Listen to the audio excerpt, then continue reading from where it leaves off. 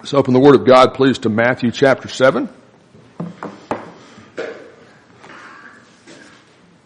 And we're looking at the life of Christ beyond A to Z.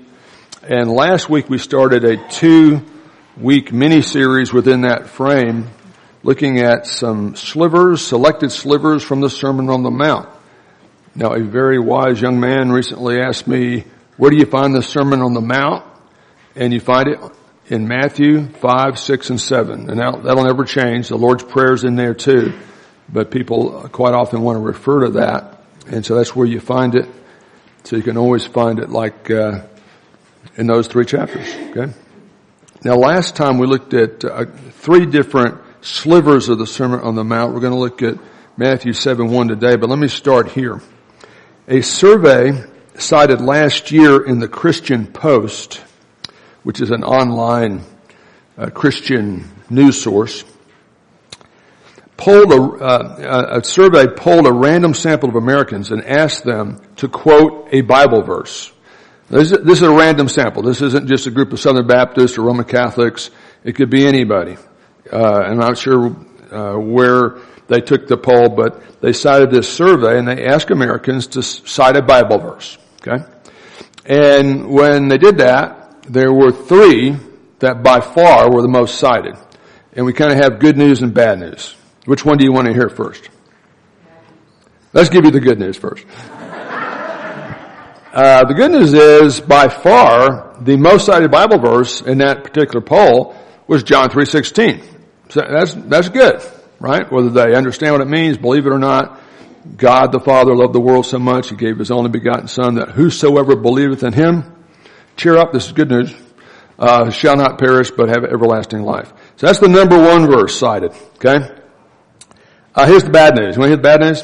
The bad news is, number 3 was, God helps those who help themselves.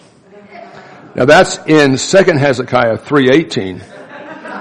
Now actually that was in Poor Richard's Almanac written by Benjamin Franklin.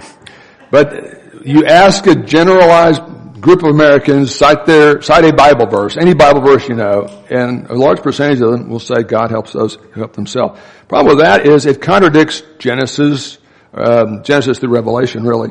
But I was thinking of Ephesians 2. For by grace, unmerited favor, God's initiation, not ours. For by grace are ye saved through faith, and that not of yourselves, it's the gift of God, not of works, so you got nothing to brag about. But the average American, many of them think the one verse they know is God helps those who help themselves. Now it gets even weirder, if it can be said that way. Number 2. Guess what? You read ahead. Judge not, lest ye be judged.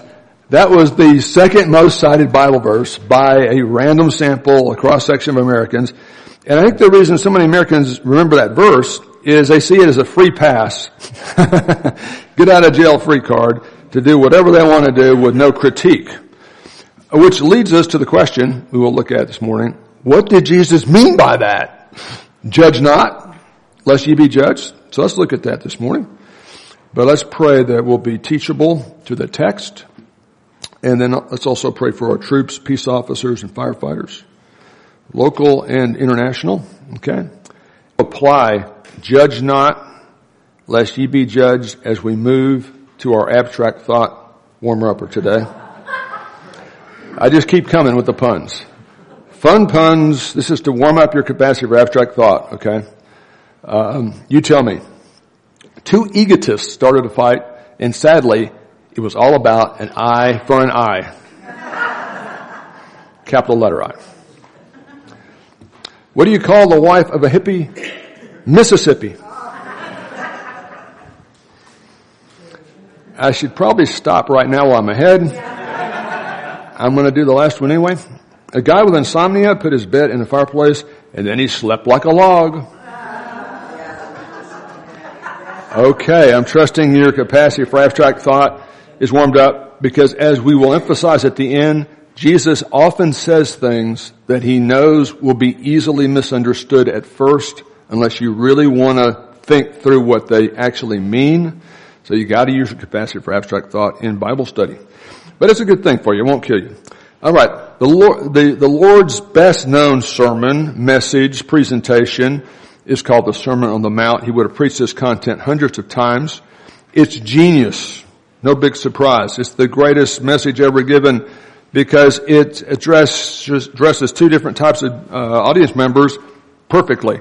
For unbelievers who have been told by the Pharisees and the scribes that their best might be good enough for them to earn their way to heaven by being a really religious person, the people who were convinced that's the way it worked, Jesus totally deconstructs that conception.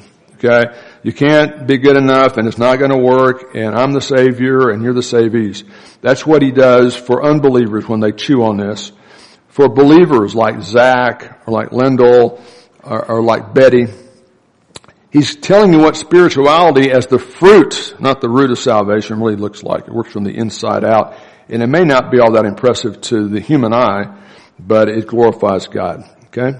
Now last time we looked at three slivers. We looked at, in the Sermon on the Mount, we looked at Matthew 5:20, where Jesus says, unless your righteousness exceeds that of the scribes and the Pharisees, is better than the most religious people in the world can actually crank out, you're not going to enter the kingdom of heaven. And rather than teaching salvation by works, that is emphasizing the impossibility. Nobody could be better than the scribes and the Pharisees at a religious level, so he deconstructs that. And a big question you got to ask yourself, and really other people, if you're trying to figure out where they're coming from spiritually, is who gets the credit for your salvation? You know, if you're thinking Jesus does a little bit and you do the rest, that's half a savior. That's a helper, not a savior. If you think by being a good Hindu and cranking a lot of good karma out, you can do it on your own, that's you getting credit for your salvation, how they define it. So, Sherry, always ask yourself, what's that preacher saying or that teacher, this book saying about who gets credit for salvation? If it's anybody other than Jesus alone, they're wrong. Matthew 5:48, Jesus says, therefore you are to be perfect as your heavenly Father is perfect. There's a radio program where a well-known official Roman Catholic spokesman says all the time, we're not saved by faith alone. We've got to believe the dogmas of the church, but we've got to earn it through the merits of the Catholic Church. And you got to be perfect to go to heaven. And a handful of saints were perfect enough to go to heaven. But don't worry, because if you're a good Catholic, you don't have to be perfect to go to heaven. You're going to have to become perfect, and you become perfect in purgatory, where your sins are purged for eons and eons. And then he quotes this verse. Jesus said, therefore you are to be perfect as your heavenly Father is perfect. The problem with that is, that's the last verse in a paragraph that says, don't do what the scribes and Pharisees say. Love your neighbors and hate your enemies. You're supposed to even love your enemies. Loving meaning seeking their highest good, consistent with God's greatest glory. And he said, hey, think about it. God makes it rain on the evil and the good. If you only greet people who are nice to you, anybody can do that. And then that word perfect in the original doesn't mean sinlessly perfect. It means comprehensive or complete. After saying Christians should not just know what we're against. They ought to see us showing grace and being willing to try to serve people who'd never serve us. Be comprehensive in your agape and your desire to serve other people and build them up and seek their highest good. Not just the people who are nice to you or the people that are friendly and give things to you and serve you. Then we looked at Matthew 6:1, where Jesus says, beware of practicing your righteousness before people. Don't stop there. That's not what he says. Beware of doing the good things you do in front of people to be noticed by them. Don't do the things you're doing as the fruit of salvation to impress anybody else. If they notice, it's always nice. It's encouraging. But even though they don't notice, it doesn't matter because you're not doing it to get praise from other people. You're doing it to glorify God.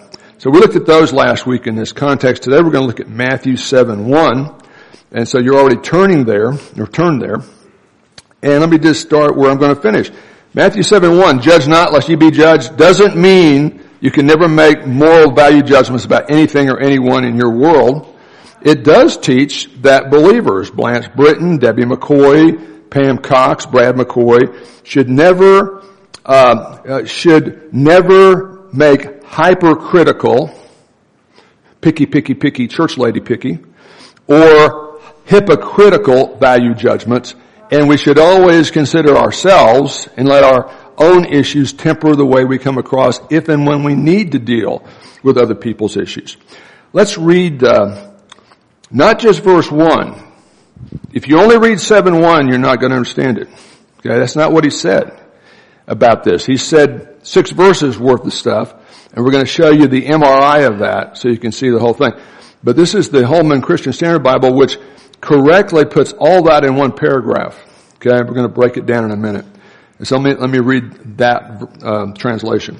Jesus says, "Do not judge so that you won't be judged. For with the judgment you use, you will be judged." What does that mean? In other words, with the measure, picky, hyper picky, you use, it'll be measured to you.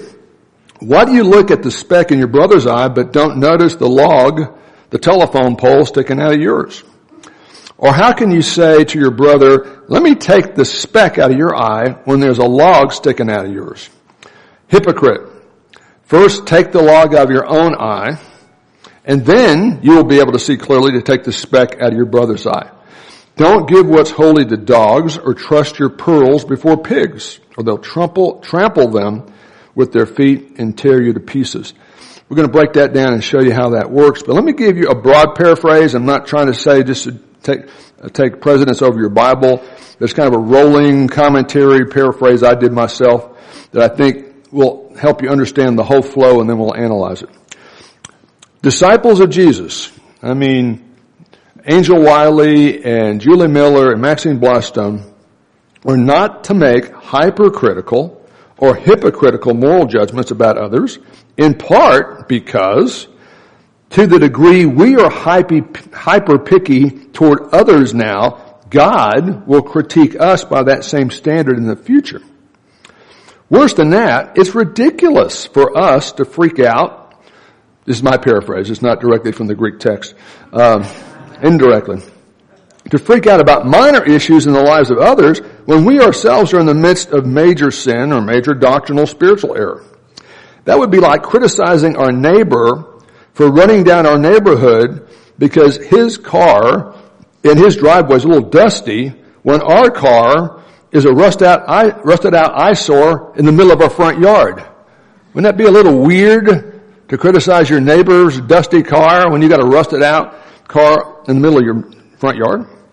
We must deal first and primarily with our own spiritual issues before we even attempt to identify and deal with the issues of others.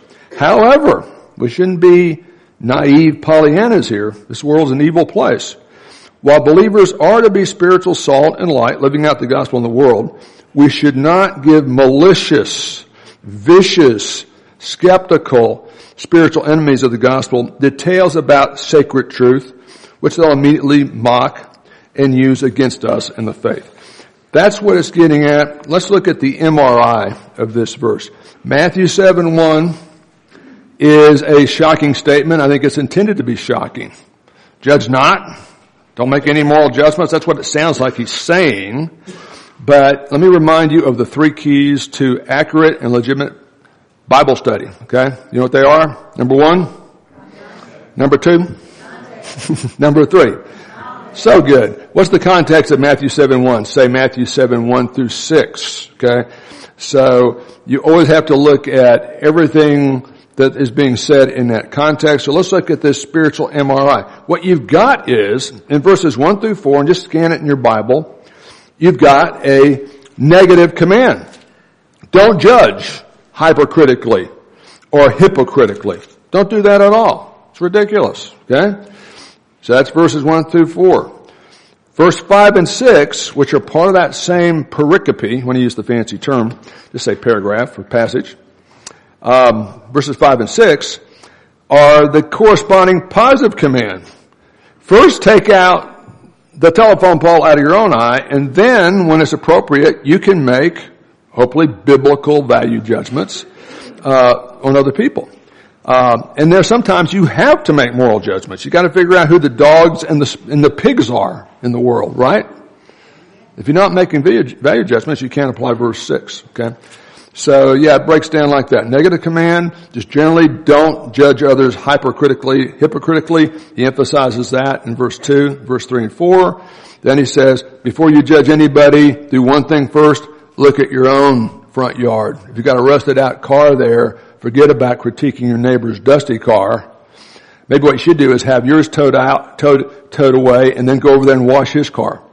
And by the way, I don't know if I've told you this, but I am so mentally tough, I cannot be hypnotized. And I know that because I tell that to the professional hypnotist who lives next door to me every Saturday morning at 6:35 a.m. when I go over there and wash his car. I love that joke. Isn't that a great joke?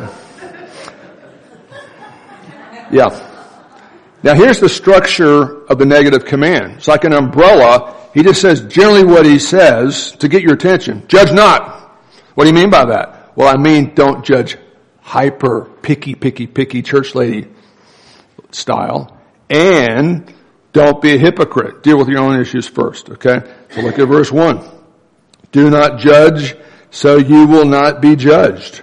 We are not to judge others in the way I'm about to describe, which is hyper or hypocritically. It's weird the way people read their Bibles. Mike, you still have that book on Thomas Jefferson handy? Is it? Okay. We were talking about a biography of Thomas Jefferson, which is about that thick. And typically, I think if you were going to read that, kind of read it from first to last. Now, if it's got an index about certain events you're interested in about Jefferson, you might go to the index and look at portions. But I don't think anybody in their right mind would pick it's probably 400 pages of really massive work on Thomas Jefferson, and without looking at the table of contents or the index, just open it up at random and read one sentence, and then have some kind of opinion, write a book review about the book. I mean, people say you're crazy. You can't do that. We do that to the Bible all the time. Now, you don't have to start at Genesis and read all the way to Ephesians before you can study Ephesians. I'm not saying that. But think in terms of concentric circle. You got a verse, you got a paragraph, you got a unit, you got a book, you've got the New Testament, you've got the Old Testament. You've got to think about it like that. So, verse 1 is like, I call it an umbrella statement. It's just a topic statement. I want to get your attention. Judge not, lest you be judged. What do you mean by that? Well, he's going to tell you, Sherry, in verse 2, he's going to tell you exactly what he means. For in the way that you judge, if you're picky, you don't want to do that, because among other things, God will be picky with you. For in the way you judge, you'll be judged. What does that mean? He tells you. Just keep reading. By your standard of measure, it'll be measured to you. What does Jesus say back in the first part of the Sermon on the Mount there, Connor? You know the Sermon on the Mount's Matthew 5, 6, and 7, don't you? Look at Matthew 5, 7. He's talking about the kind of stuff disciples should have in their lives as we walk with the Lord. And one of the things he stresses is, blessed are the merciful, not the picky, for they shall receive mercy. That's the general statement. Now we got a specific example of that here in Matthew 7, 1 and 2. Don't judge in the way I'm about to tell you, or so that you won't be judged in that similar way. For in the way you judge, you're going to be judged before God. We'll tell you what that means in a minute. By your standard of measure, it'll be measured to you. Isn't it an amazing thing that the same Bible that says, not by works of righteousness which we have done, but according to his mercy, he saves us, also tells us that everyone will be judged according to their works. So how do you square that, Lendl? How is it that not by works of righteousness which we have done we're saved, but everybody is going to be judged according to their works? There's a difference between salvation and evaluation. Salvation has always been by God's grace through faith in the work of Christ on the cross. Old Testament folks believed in the promises of the coming Messiah. New Testament folks look back on the provided Messiah. Because Christ died for our sins, we don't have to die in our sins, right? Salvation is by faith alone in Christ alone. That gives you two sets of people. He that believeth on the Son hath everlasting life. He that believeth not the Son shall not see life, but the wrath of God abides on them. So you got the set of the believers, set of the unbelievers, and in those categories, everybody will be judged based on their works. You're not saved by your works, But there will be levels of commendation, just like there are different levels of commendation in the military. Different people get different kind of medals. Some, as Howard Hendricks used to say at a graduation ceremony, some people graduate magna cum laude. Others graduate laude, how come? But if you got more than a C average, you graduate from Cameron after 4, 5, 6, 10, 12 years, depending on how long it takes, right? But not everybody graduates magna cum laude. Different levels for all the graduates, right? Based on their works, based on their grades. At Dallas Seminary, the registrar used to have a little desk plate on her desk that said, salvation is by grace, graduation is by works. Same deal for the set of unbelievers. Hitler's down here. Your average Joe sick pack probably up there. God makes himself knowable to those who will respond. And look at this. You've got levels of reward for believers based on the fruit of our salvation, levels of condemnation for unbelievers based on how horrible they were. Jesus says in connection with the rapture event, I'm going to come suddenly, and I just can't wait to give Wendy Powers her rewards. Okay? Just can't wait. I got my reward for David Bearden. And David does a lot of nice stuff under the radar that nobody but God and Sharon knows about. She knows everything, man. Okay? Don't try to pull anything on her. She'll let you have it, man. But that's not salvation, it's not a reward. Salvation is a gift. How about this level of condemnation? Bro, I never heard that before. Well, actually, it's in the book. Jesus talking about pigs and dogs religiously. While all the people were listening to Jesus, he told his disciples, beware of the scribes, the people who are trying to teach you can save yourself by being a good religious person, who like to walk around in long robes and love respectful greetings in the marketplaces, and everybody tells them how great they are. And chief seats in the synagogue, place of honor at banquet, but they devour widows' houses. For appearance's sake, they offer long prayers. But we're practicing your righteousness before men to be noticed by them, right? That's what they specialize in. What does Jesus say about them? Greater condemnation. So, blessed are the merciful because they're going to receive mercy. Some people are so picky.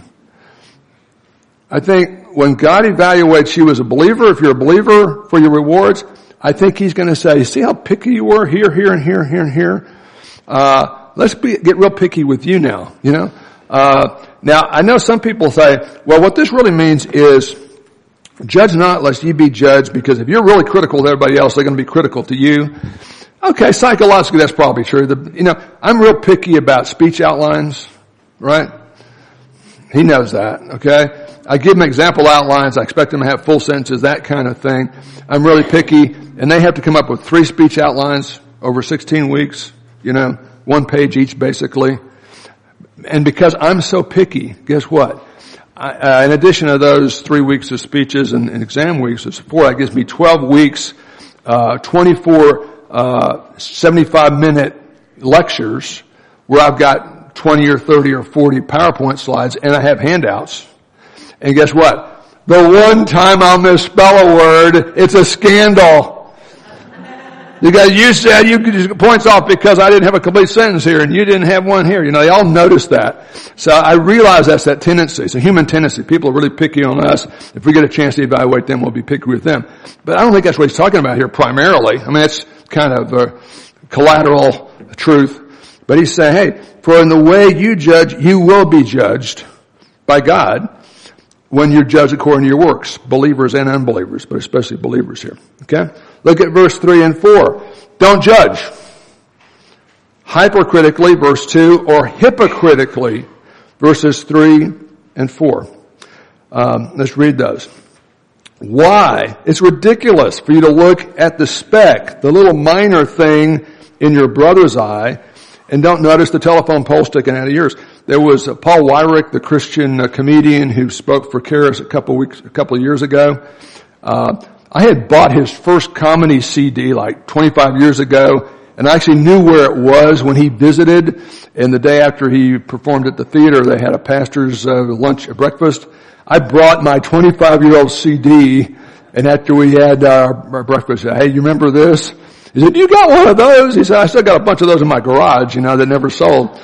But He's a really cool dude and really funny guy. He's also an excellent musician. Does a lot of his comedy playing the guitar. And on that first CD, he had a song called Log Eye. Yeah, James, guess what passage Paul Weyrich was talking about? I said Paul Weyrich. Paul Weyrich was a guy associated with the Right to Life movement a long time ago. It's Paul Aldridge. Okay, look him up. And not now. Carol, I know you're 1 second away from Google. Paul Aldridge is the guy I'm talking about. I don't make these up. Sometimes I get the names wrong. But what passage do you think he's talking about? Log Eye? Good. We worked on that. Just a minute. Now, I thought you were going to say 2 Hezekiah 3:18. But yeah, Log Eye. And I always thought that was great, Log Eye. Now, let's look at the hypocritical issue. Why would you look at the speck that's in your brother's eye when you got a telephone pole, a log sticking out of yours? How in the world can you even see to evaluate somebody else's minor issue when you got some major issue you're dealing with? You hear somebody say something at work and you find out it was kind of a white lie. They didn't have a meeting. They didn't do this. They didn't do that. It's not that big of a deal, but you get very indignant about that. And I heard he's a deacon at a church. I heard he's a Christian. All this kind of stuff. Well, meanwhile, guess what? That guy who's so indignant has embezzled like $100,000, but nobody knows. And he's got it set up so nobody will ever find out except God, That's the kind of thing. For some reason, and this applies to preachers too. For some reason, you got to get over this when you get into ministry. Our sin natures, and God doesn't take our sin nature away from us when we're regenerate, are just hardwired to want to rationalize or redefine our own issues while we want to scandalize other people's. And sometimes we kind of pick and choose the people we want to really find something bad about or make a big deal about every little thing about. But for some reason, it's so easy to do that. It takes no training, no education. You don't have to know Greek or Hebrew to do this. And a lot of us are just prone to do this all day long, every day. And then they wonder why, Pastor, I don't have any friends. Well, obviously, it's a very unfriendly church. I mean, you hate on everybody you interact with for more than 5 minutes, and you wonder, I don't have any friends. That kind of thing is crazy. People can't see it. And the Lord's just saying this is ridiculous. It's literally like being upset because your neighbor's car in the driveway that doesn't leak oil is a little dusty, and his is rusted out and it's in the front yard. But you don't see that. To you, that's just modern art. See, I got modern art here, but you got a dusty car. And again, random acts of kindness. Look for things you can do for people. In fact, do it when they don't even know it's there. Okay? Since I don't like to brag on myself, but since I've got only 4 more chances after this one. And I think James heard about it. James is the guy who told me this. But I got a neighbor down the street that's kind of the unofficial neighborhood watch. He just sits he's retired. Which is, I guess, what I'll do. I'll sit in the front yard and just watch everybody go by all day. Yeah, that's what I did. Anyway, I've got a widow who lives next door, and I've mowed her grass for a long time. And when I take her garbage can out most of the time, unless she does it, and I pull it up, and rain or shine, no big deal. I'm not expecting. I just lost my reward for it too, But it's worth it for the sermon illustration. But listen, the last thing I was thinking about, I'm going to try to impress Bill, who might be watching me. I never did that. I did that before he moved in. Continue to do it. But one time James I think it was at Bobby's house, going to do something, and Bill came out because he likes to supervise everything. It's probably what happened. And a couple of days later, I drove home that afternoon, and I saw James and Shauna, and I think one of the boys talking to Bill, and I thought, I knew he was picking stuff up from Bobby for the yard sale or whatever. So there was a reason for all that, and I kind of forgot about it, put my sweats on and went to the Simmons Center. But a couple of days later, it came up, and James said, yeah, we talked to your neighbor there, and I said, yeah, it probably took like 4 hours, to get through that conversation, right? Because he likes to talk, Bill does. Not James so much, but he likes to talk too. But he said, yeah, he said something nice about your Pastor Brad. He said, hey, he mows the neighbor's grass, or he pulls up the garbage bin every time. And I thought, that's pretty cool. I didn't think he noticed it. And I didn't do it for that reason. And now I've lost my reward because I'm bragging about it. But random acts of kindness, rather than picking at the guy's dusty car, wait I guess if he's gone, you can't wash his car. But sneak over there in the middle of the night, or maybe go at 6:45 every Saturday. Let him think he hypnotized you. Now, but why don't we just do more stuff like that with no expectation of return? Do it under the radar. Just wash his car for him if that bugs you that badly. But look around for anything that might be objectionable to him, because you probably have something like that, right? It's amazing stuff, isn't it? Okay, let's go from the negative command about not being hypercritical, every little thing, to hypocritical, talking about stuff that is not nearly as bad as stuff we're engaging in right now. Let's go from the negative command to the positive command. One thing I hope you remember that I've taught you is that in almost every single case where there's a negative command in Scripture, there's almost always a corresponding positive command, either in the same context, like the next verse, or somewhere else nearby. So, thou shalt not murder doesn't just mean don't physically kill people. It means show agape even to enemies, like Jesus said. Be complete, teleos in your concern for people. Try to serve those, even those who won't serve you, rather than try to character assassinate them or kill them physically, right? And let's get the same thing here. You got a negative command, we shouldn't judge. What does that mean? Hypercritically, picky. You can't stay married if you're married for very long if you're super hyper picky all the time. We all go through our periods. Trust me, I can get there. Amen, Debbie? I can be hyper picky, and very rarely, we got a perfect marriage because her stress relief is going to sleep, and my stress relief is being alone and reading. So when she gets stressed out, she goes to the bedroom and sleeps, and I get my book out and read, or I watch Golf Center or something like that. And also, really the thing that made our marriage work, I think, by the grace of God, was I just said, look, you can make all the small decisions, I'll make all the big decisions. 46 years later, we haven't had any big decisions. But if they do ever come up, I'm ready. I know you've heard it before, but you gotta laugh because I'm about to leave. So I'm just gonna use that as long as I can. Look at the positive command. Sometimes in a fallen world, you gotta make moral judgments. In fact, you have to make them all the time. But before you do that, especially like you're the Pope or something, deal with your own self first, and then you'll be able to do the right thing when it's appropriate. Look at verses 5 and 6. You hypocrite. This is a command. This is imperative in the Greek. This is an imperative, a command. First, take the log out of your own eye. First, deal with your own issues spiritually. And you have to be sinlessly perfect, but be dealing with them, and don't be rationalizing a junked, rusted out car in your front yard as modern art. And then, when it's appropriate, when it's necessary, then you can see clearly to deal with the smaller issue or whatever the issue is in your brother's eye. And then he says, don't give, this is a command too, what's holy to dogs. Don't throw your pearls before swine, or they will trample them under their feet, turn and tear you into pieces.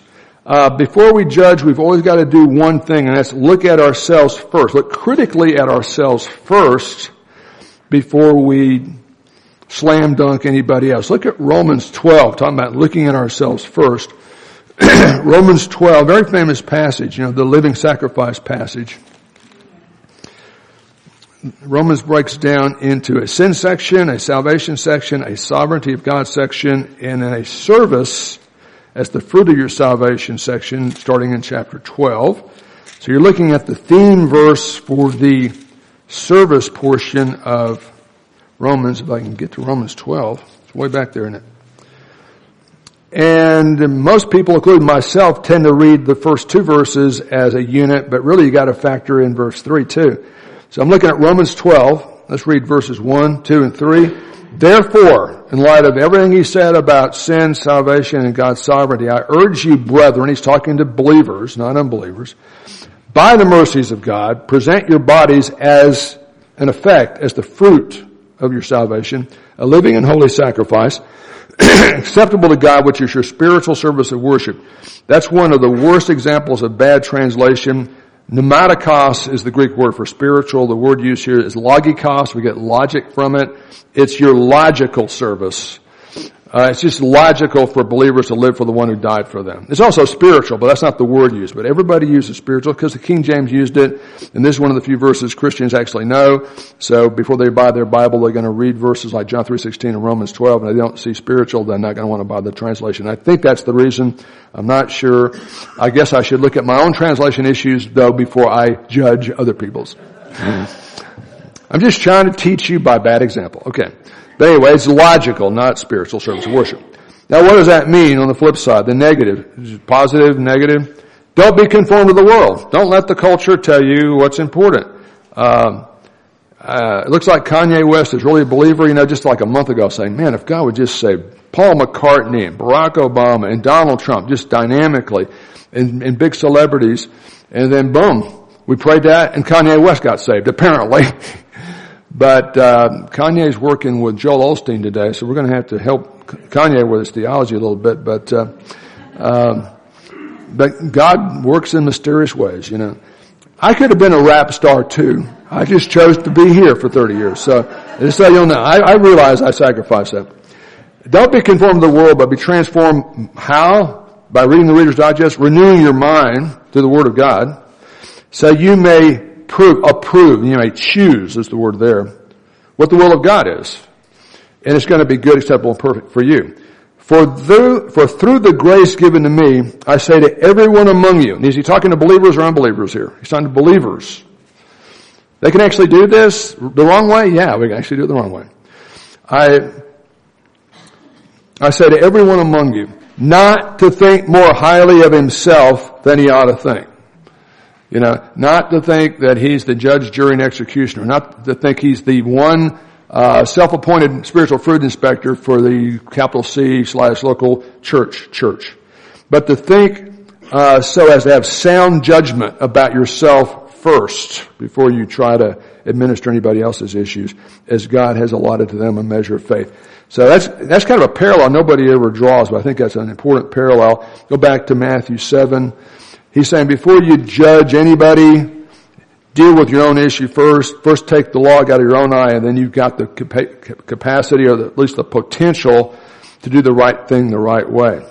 Now, we got to realize there are times when we've got to make moral judgments, especially when it comes to people like dogs and swine. You might say, well, that's not a good way to refer to people. Well, it can be. And slide over to verse 15. Of Matthew 7, look, see verse 15. One of the things the Lord's going to tell us in the Sermon on the Mount is not to be influenced in our theology or our morality by false teachers, non-biblical teachers or prophets. Notice he says in 7:15, beware of the false prophets who come to you in sheep's clothing. They got a beautiful smile, they're smiling, they're happy, they got a nice suit on, they seem really cool. Somebody's written them a nice message to read. They've memorized it. They got the cue cards up there. They can read it pretty well. Beware of false prophets who come in sheep's clothing but are actually ravenous wolves. You got to make a moral judgment to decide who the false prophets in the world are and who the dogs and the pigs are. Now watch this. Look at what he says here. There are times we must make moral judgments. And one of these is when people would maliciously, blasphemously use details of our conversion or our faith or the Christian faith generally, giving them ammunition to use against us and the faith. We're not duty bound to do that. Do not give what's holy to dogs. He's obviously referring to certain types of people. Do not throw your pearls before swine. The earliest commentators, Chrysostom, thought this meant don't let unbelievers take the Lord's Supper, and I think you should not let, to the extent you can do it, not let unbelievers take the Lord's Supper. But, the pearl of great price is something Jesus talks about in his parables, talking about gospel truth. Or they will trample them, they'll tear you up. Let me read from a British evangelical. I know James is very familiar with John Stott. This is what John Stott says about those terms, dog, swine, and kind of what's going on here. Now watch this. When you think of dog as a 21st century American, 95% of you have a dog at home, okay? Now, let me let you know something. If after we're gone, for some reason the gas company has to dig up our backyard, they're going to find a gigantic skeleton that looks like a dinosaur. It's Mo, our deceased Saint Bernard, who died on Memorial Day one year, 30 years ago, when Debbie and the boys were gone. I had to bury it one afternoon on Memorial Day. And it looks like a dinosaur. It looks like maybe they're going to think I killed a couple of people and buried it back there, but it's the dog, okay? So, but we think of dogs as companions, as good friends, okay? You know what they think about dogs in northern China? Something to eat. You know what they still think about dogs in the Arab culture? Scavengers that would dog them as Bedouins and often had rabies and they'd bite their children and kill them. But anyway, John Stott says this, the British evangelical. The dogs Jesus has in mind here were not, and I love his way with words, the well-behaved lap dogs. The dogs Jesus had in mind here were not the well-behaved lap dogs of an elegant home, but the wild pariah dogs, vagabonds and mongrels, which scavenged the city's rubbish dumps in the ancient world. And pigs, of course, were unclean animals under the Old Testament law. And then he says, a little further down in his discussion of this verse, so then the dogs and pigs with whom we're forbidden to share the gospel pearl with are not just any and all unbelievers. They must rather be those who have had ample opportunity to hear and receive the good news, but who have decisively rejected it. Those who by clear evidences have manifested a hardened contempt of God. Some of you won't know who I'm talking about, but Donahue, there used to be a talk show called Phil Donahue, and the longer he was on that show, it was a 1 hour talk show, and it wasn't like Maury Povich where you got, fraternity issues. You had people talking about major issues of the day. But Donahue became so anti-Christian on evolution creation. He'd get Carl Sagan to argue for evolution, and he'd get Bob Schultz, the pastor of the first Baptist fundamentalist church, and a graduate of Appalachian State Bible College, non-accredited, nobody's heard of it, he's got 3 people. That would be the guy arguing on our side. And then when the guy tried to support our position, Donahue and Sagan would both smash him down. And I often thought, when I first started watching it as a young, I think I was still in college, before seminary even, I thought, man, I'd love to get on that show and actually be able to defend the faith. And then the more I watched it, and I didn't watch it every day, but I watched it often enough, I thought, this is not fair, this is not a fair fight. They get unqualified people to support us, and they don't even let them share their point of view. As soon as they say something they don't like, they just stop them. You can't say that. And I'm thinking, this is doing more harm than good. And I didn't remember this passage at that point. I probably wasn't that familiar with it. But that's kind of what he's talking about.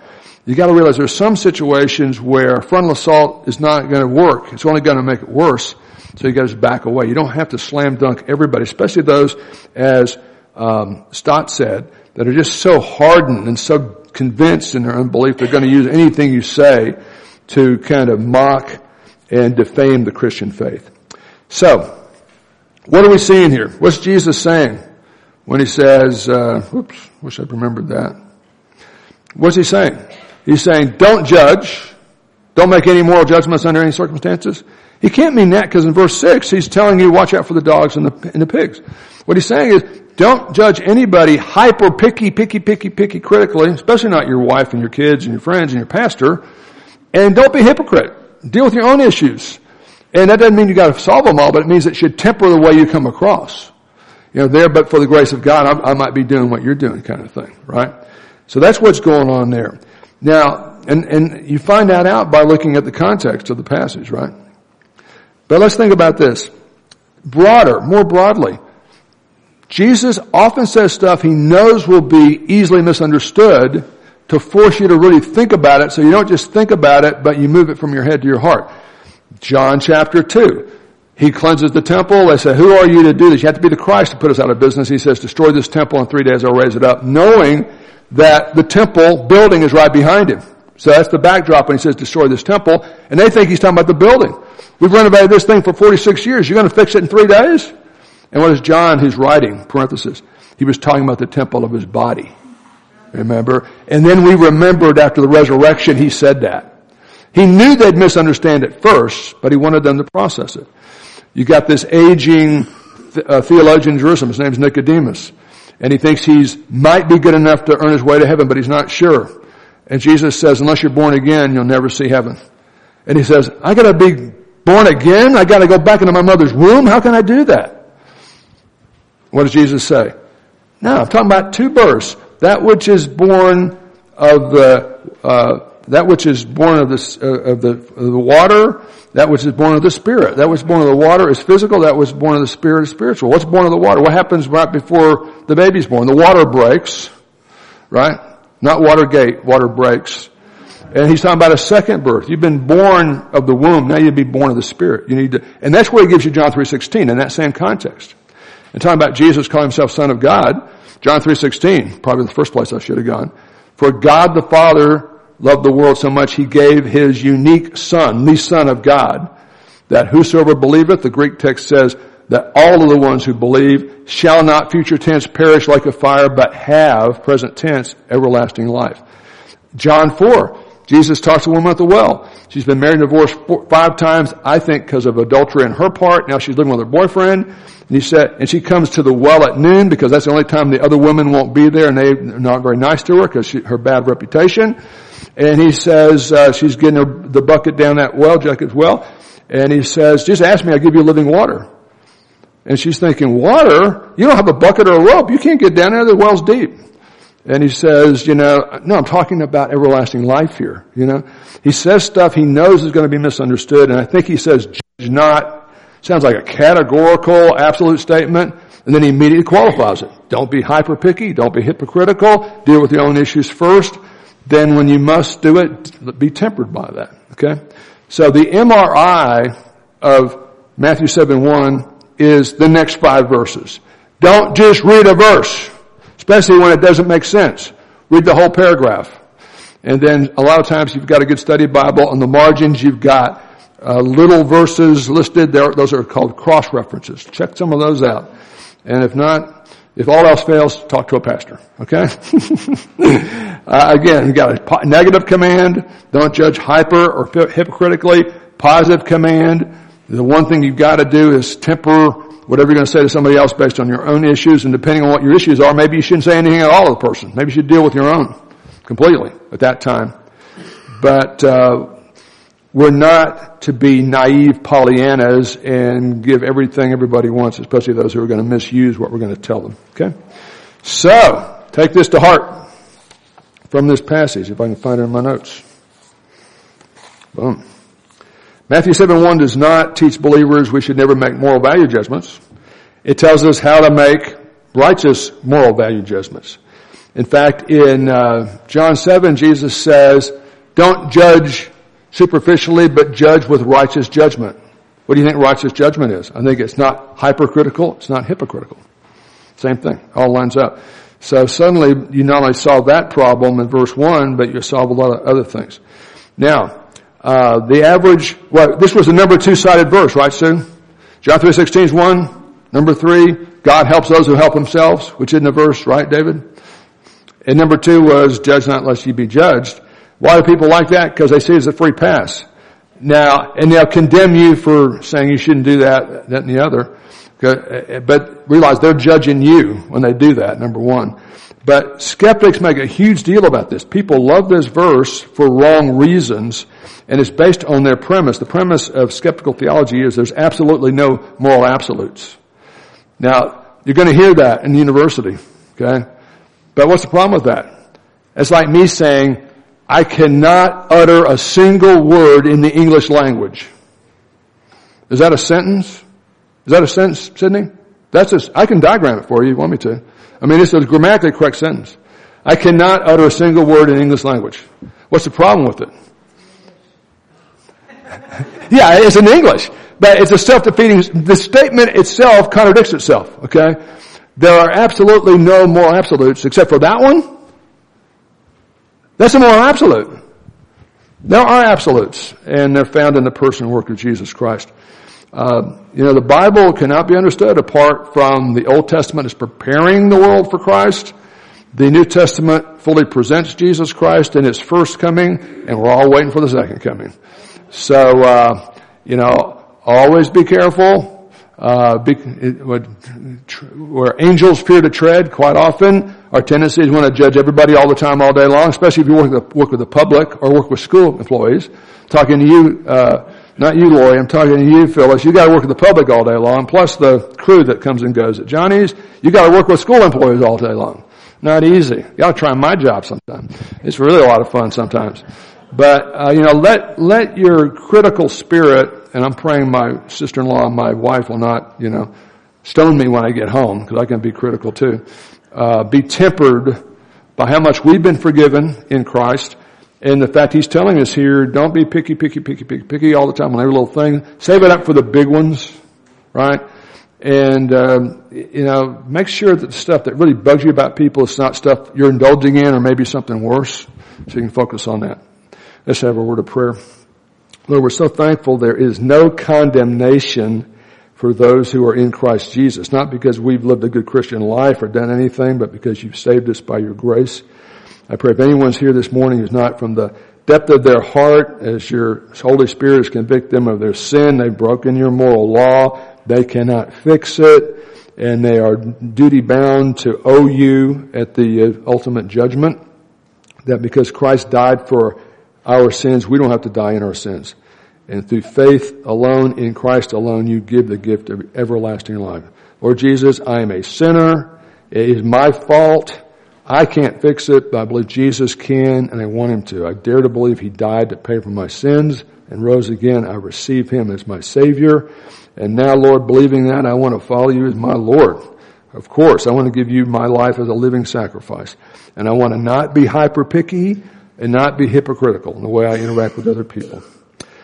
Forgive us for so easily slandering and criticizing people all around us. It's just so easy for us to do that, even while we rationalize issues that are often much worse in our own lives, our own thought lives. Make us more merciful, but not let us ever be gullible about real evil in the world or not have the courage to face it head on in Your time and Your way. And we pray this, that Jesus would be glorified. In His name we pray. Amen.